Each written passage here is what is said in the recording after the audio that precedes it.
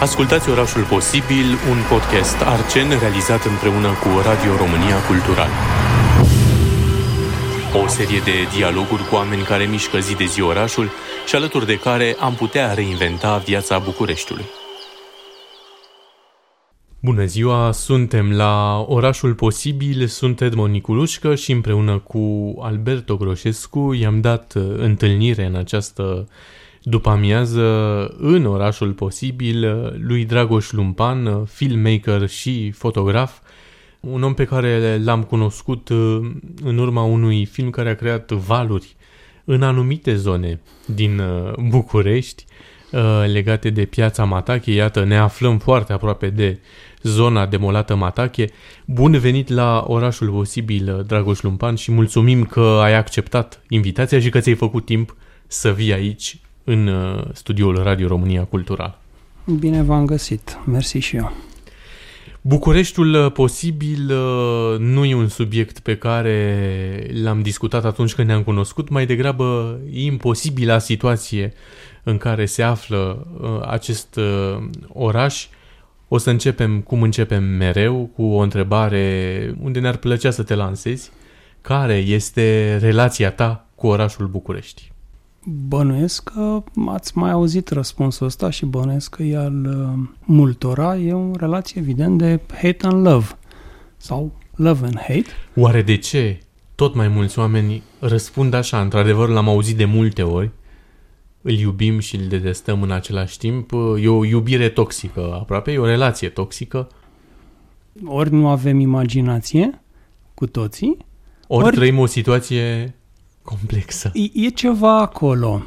E evident că are și multe părți bune și multe locuri frumoase și cred eu că dincolo de anumite excepții are și oameni frumoși, mulți oameni frumoși, și chiar dacă nu sunt neapărat tineri sexy sau atleți deosebiți, au un bun simț care depășește de cele mai multe ori simțul obișnuit al celor care ar trebui să facă orașul mai frumos. Și aici ajungem de multe ori în partea a doua, de detestare.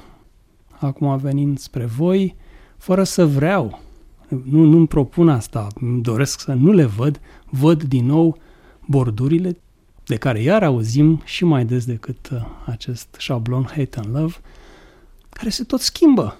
Ne-am săturat, gata, vreau borduri vechi, distruse, amărâte, să nu mai fie borduri, să călcăm în ceva, pe râme. Dar hai să facem și altceva în afară de borduri, se pot fura bani. Și din alte părți. Și din alte părți. Există comisioane și pe alte lucrări. Cât de mari vreți voi să fie? Există aceleași comisioane, probabil, dacă nu mai mari. Dacă tot spui de borduri și de lucrurile astea detestabile, ce te enervează cel mai tare la orașul București? Greu de zis. E cumva, gândindu-mă despre ce am putea discuta azi, mi-am făcut așa un pic de tot 10 minute, 5 minute temele și sunt diverse nivele. Unul e, spre exemplu, nivelul ăsta al faptului că s-au cantonat într-o lipsă de imaginație cumplită mulți dintre primarii noștri și schimbă borduri. Plantează din nou și din nou aceiași pomi, le schimbă ordinea, e ceva șocant. În timp ce, spre exemplu, habar n-am, iau din trotuar, lucru ilegal, ca să facă parcări pe stradă. Devine strada parcare și trotuarul devine oficial parcare. Nu era de ajuns că stăteam prost cu trotuarele, acum nu mai avem deloc trotuare sau sunt mult mai înguste pentru că primăria le-a făcut cu mulți bani parcări. Cu siguranță că există soluții pentru asta. Există, nu vorbesc de centrul Bucureștiului, dar cel puțin de cartierele dormitoare, unde sunt multe mașini. Ar putea fi parcări supraetajate. Ori așa ceva, cred că am văzut într-un singur loc, într-o zonă de cel puțin P+8, unde era un P+1. Bun, e bine că s-a făcut o parcare, dar P+1 e puțin într-o zonă de P+8 cu foarte multe mașini. Și asta nu e doar că renunțăm la un trotuar, la un spațiu verde. Copiii nu mai vorbesc mamele, care trebuie să-și ducă un cărucior. În același timp vorbim despre un oraș cu oameni comozi care n-au parte de un transport public, transport în comun de calitate și, cum spuneam, de o populație foarte comodă care își dorește să se urce în mașină, fiecare membru al familiei cu mașina lui. Poate că aici e o legătură totuși între prima parte și a doua parte a ceea ce ai zis. Dacă ar fi un transport în comun un pic mai bun și dacă ar exista și un pic mai multă grijă, decență pentru bicicliști, poate că n-ar mai fi atât de multe mașini. Nu știu dacă ne dorim să mergem într-unul dintre cele mai proaste orașe mari, din punct de vedere al traficului. Când am făcut Matache, filmul, acum vreo 10 ani, eram undeva pe locul 6 din lume și 1 din Europa, exceptând Moscova și Istanbulul, depinde în ce parte le punem pe ele, al traficului prost, într-o statistică tom-tom. În anul următor urcasem un loc. Între timp n-am mai văzut ce s-a mai întâmplat, dar bănesc că dacă inginerii de trafic ar fi fost japonezi, ar fi avut cultura japoneză, ar fi trebuit să se sinucidă în masă. Ceea ce cu siguranță că n-au făcut, bănesc că între timp au avansat. Dar dacă ar fi să privim și partea de love, care sunt lucrurile care îți plac, pe care le apreciezi, care crezi că sunt valoroase pentru București? Te referi la partea de? Partea bună. Partea bună a lucrurilor, lucrurile care îți plac, lucrurile pe care le iubim, motivele pentru care iubim Bucureștiul. Păi uite, o să încep cu unul care în momentul ăsta are cele mai puține părți proaste din punctul meu de vedere. Dacă îl spun, nu-i fac reclamă. În fine, Groapa Văcărești sau rezervația, cum îi spune. Merită să audă cât mai mulți oameni de rezervația Văcărești și să o viziteze chiar. Da, e un loc care îmi place foarte mult, e un loc care cu mult noroc a reușit să supraviețuiască în mod aproape straniu față de ce se întâmplă în rest. Un alt loc, total diferit, cred eu, dar care are și părți bune și părți proaste, e piața în care merg în general. Era Matache până acum 10 ani, pentru că pe de o parte zona a fost distrusă, dar pe de altă parte și pentru că m-am mutat, a devenit Obor, noua piață în care merg, e relativ aproape de mine și are frumusețea și viața unei... Și farmecul, pitorescul ei. Exact. Și de ce nu? Din când în când roșii bune, mere bune, afine sau, în fine, după sezon, după facultăți. Pe de altă parte, în ăștia 10 ani am văzut și încetul cu încetul erodarea acestei piețe, începutul de distrugere, care sper să nu ajungă în zona Matache, dar un început există. Au trecut 10 ani de la demolarea halei Matache, de la demolarea, de fapt, a unui întreg țesut istoric important al Bucureștiului, pentru cei care au venit în București de curând, pentru cei care sunt mai tineri, care s-au născut în anul 2000 și care, iată, azi au 20 de ani, dar aveau 10 la demolare. Ce a fost acel moment important din istoria recentă a Bucureștiului? Cred că suntem naivi, sau cel puțin în accepțiunea obișnuită a bucureșteanului. Cred că în continuare, la fel ca în retorica din momentele respective de acum 10-15 ani, retorica aia a fost o zonă murdară, cu o populație îndoielnică, deci un rasism teribil, care evident trebuia curățată și i s-a aplicat o soluție totală, finală.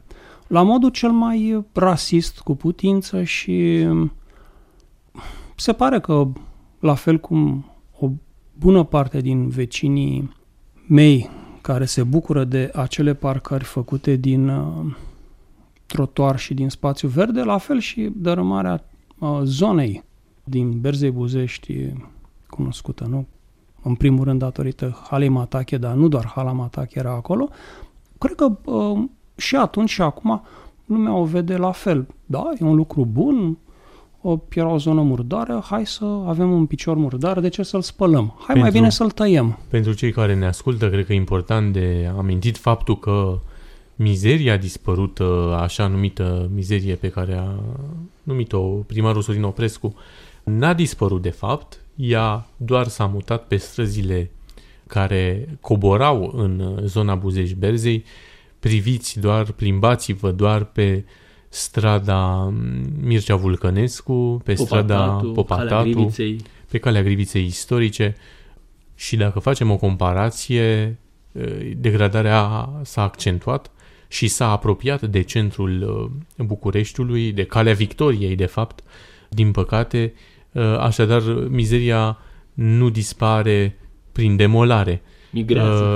Migrează și se accentuează, aș putea spune, și ce e cel mai grav e că în locul demolărilor n-a apărut nimic. A trecut un deceniu, a apărut o singură clădire care nu știu cât de bine funcționează sau nu, dar în rest nu s-a pus nimic în loc. Și interbelicii au demolat în anii 30 și au demolat clădiri frumoase. Dacă ne gândim numai la trasarea bulevardului de astăzi, Magheru și Nicolae Bălcescu, pe atunci Tache Ionescu și Brătianu, demolarea casei Marghiloman, pe locul căreia s-a ridicat monument istoric de valoare națională, cinematograful Patria. Așadar, e important ce se pune în loc, valoarea adăugată pe care o aducem și pe care o lăsăm moștenire generațiilor următoare. Ai făcut un film care a purtat numele halei Matache.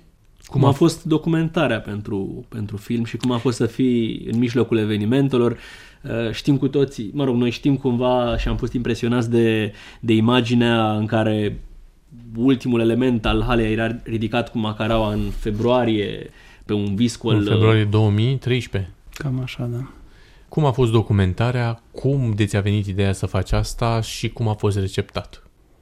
Ideea a fost generată cumva, în sensul că stăteam relativ aproape, acolo îmi făceam piața, în zona aia treceam și îmi făcea plăcere să mă plimb, iar la un moment dat am aflat că se cam demolează și bănuiala mea e că nu era ceva tocmai bun, dar nu am studiile și competența necesară să hotărăsc eu dacă ăsta era un lucru bun sau nu.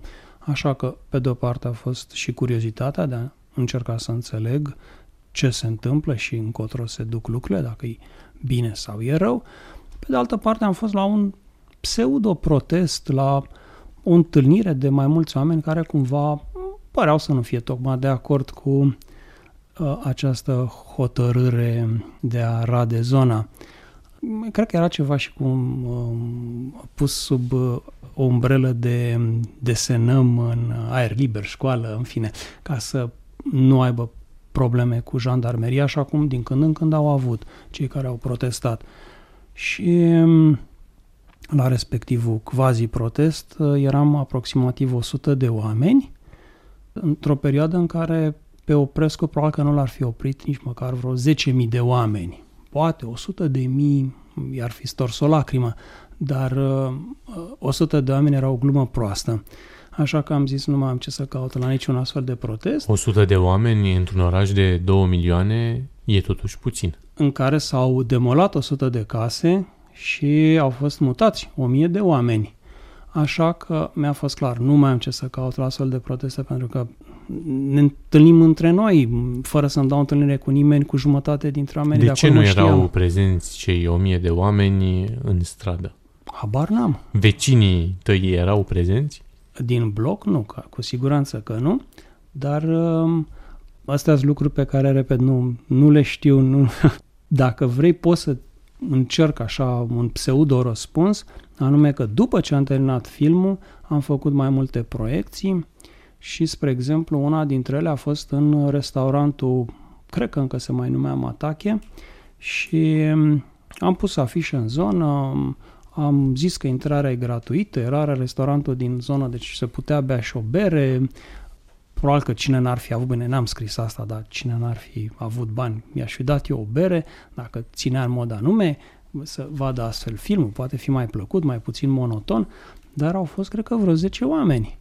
Așa că la 1000 de oameni mutați și 100 de case dărâmate, nu știu de ce au fost doar atâția, poate e un film prost. Pe de altă parte, am propus filmul să fie proiectat în Facultatea de Arhitectură, unde Facultatea de Arhitectură și Urbanism Ion Mincu.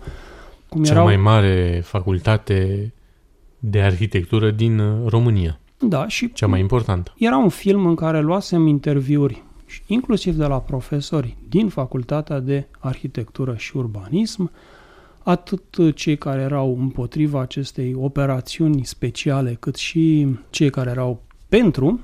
Am încercat să iau interviuri de la ambele tabere, ba chiar și de la cei prinși la mijloc, de la locuitorii din zonă, inclusiv de la purtătorul de cuvânt al jandarmeriei. Am încercat să fiu cât de cât echidistant. Cu siguranță că n-am reușit și probabil că asta s-a și văzut în răspunsul, printre altele, în răspunsul Facultății de Arhitectură.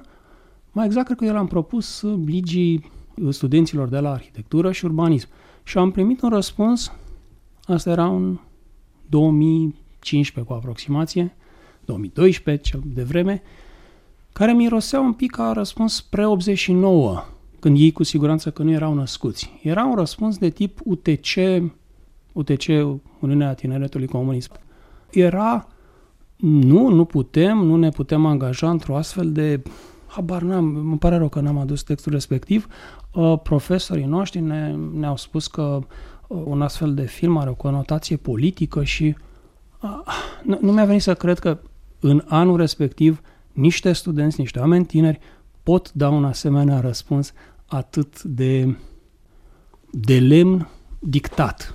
Și totuși vorbim de o instituție care formează viitorii studenți, viitorii apărători ai patrimoniului și vorbim de o cenzură, pentru că ne aducem aminte acest episod și țin minte că am fost și noi la rândul nostru foarte surprinși de refuzul de a fi proiectat filmul și reacția a fost asta de interzis, mai ales când vorbim de cea mai răsunătoare demolare post-ceaușistă din București. Aș avea o întrebare apropo de chestiunea Matache. Oare astăzi în București ar mai fi posibil o demolare de tip Buzești, Berzei, tot cu 100 de oameni care protestează? Sau oare s-a creat o conștiință civică și o masă critică care ar opri un asemenea proiect? Întrebarea asta ar trebui să vă pun eu. Voi sunteți mult mai conectați la zona asta și sunt curios cu adevărat de părerea voastră. Voi ce părere aveți?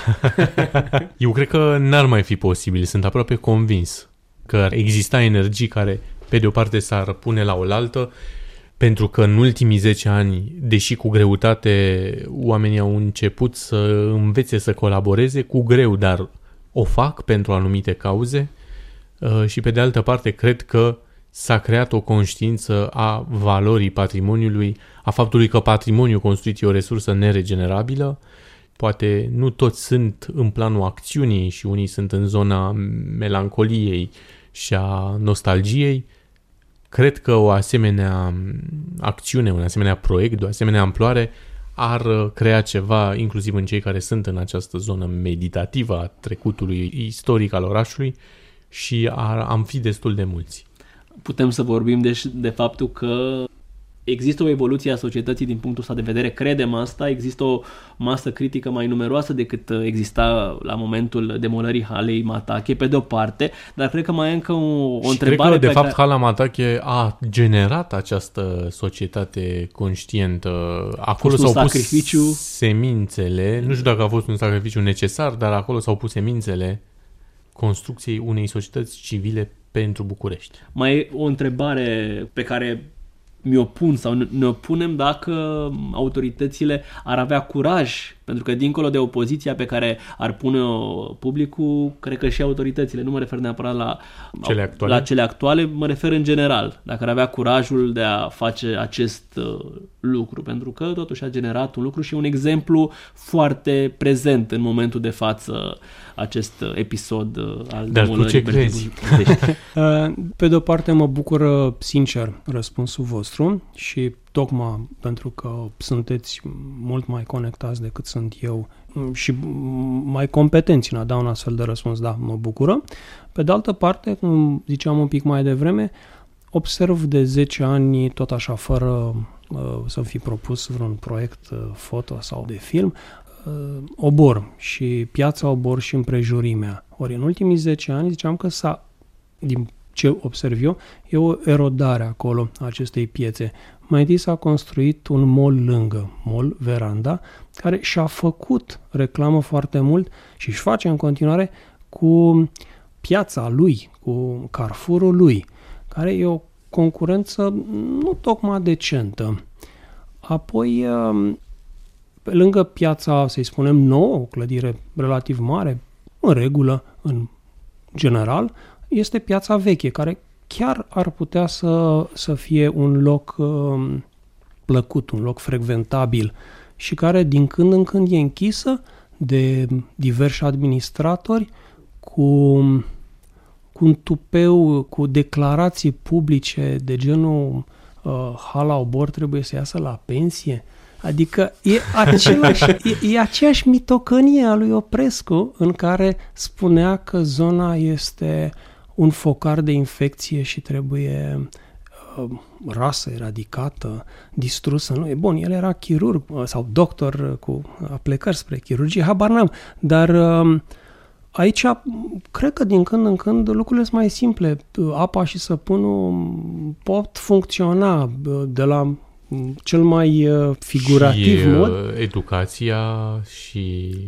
Să nu cerem foarte mult. Centre comunitare. Ne oprim la apă și săpun.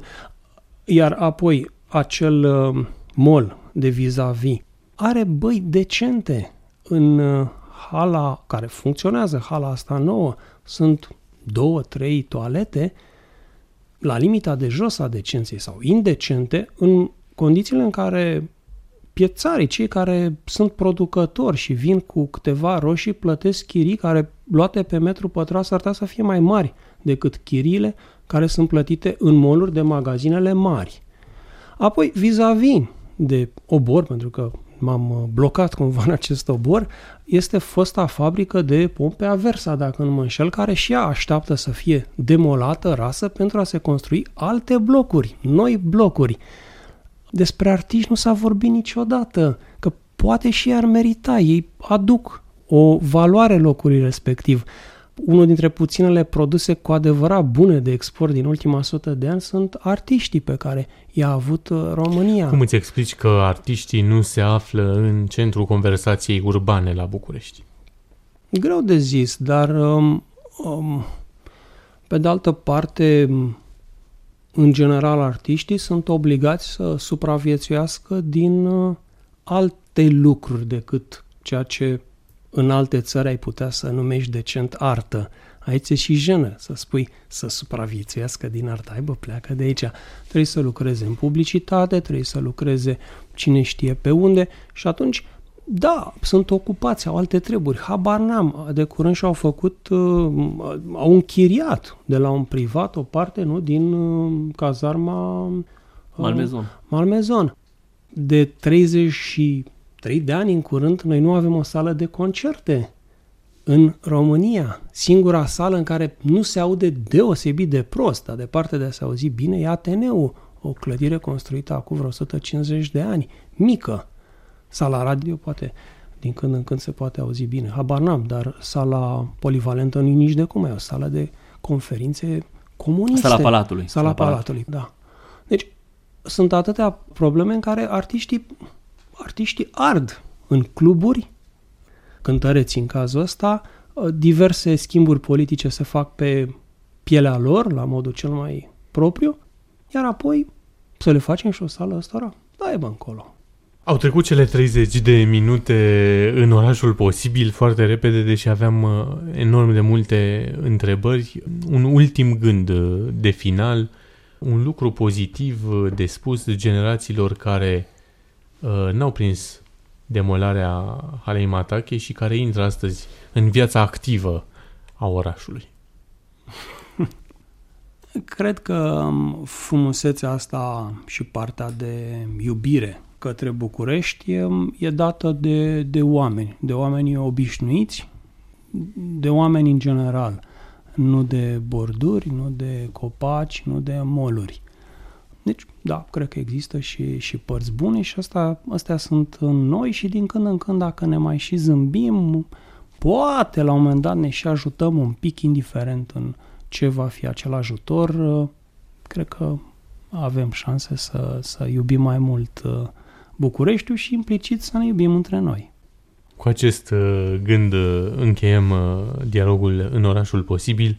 Mulțumim, Dragoș Lumpan, și pe curând. Mersi.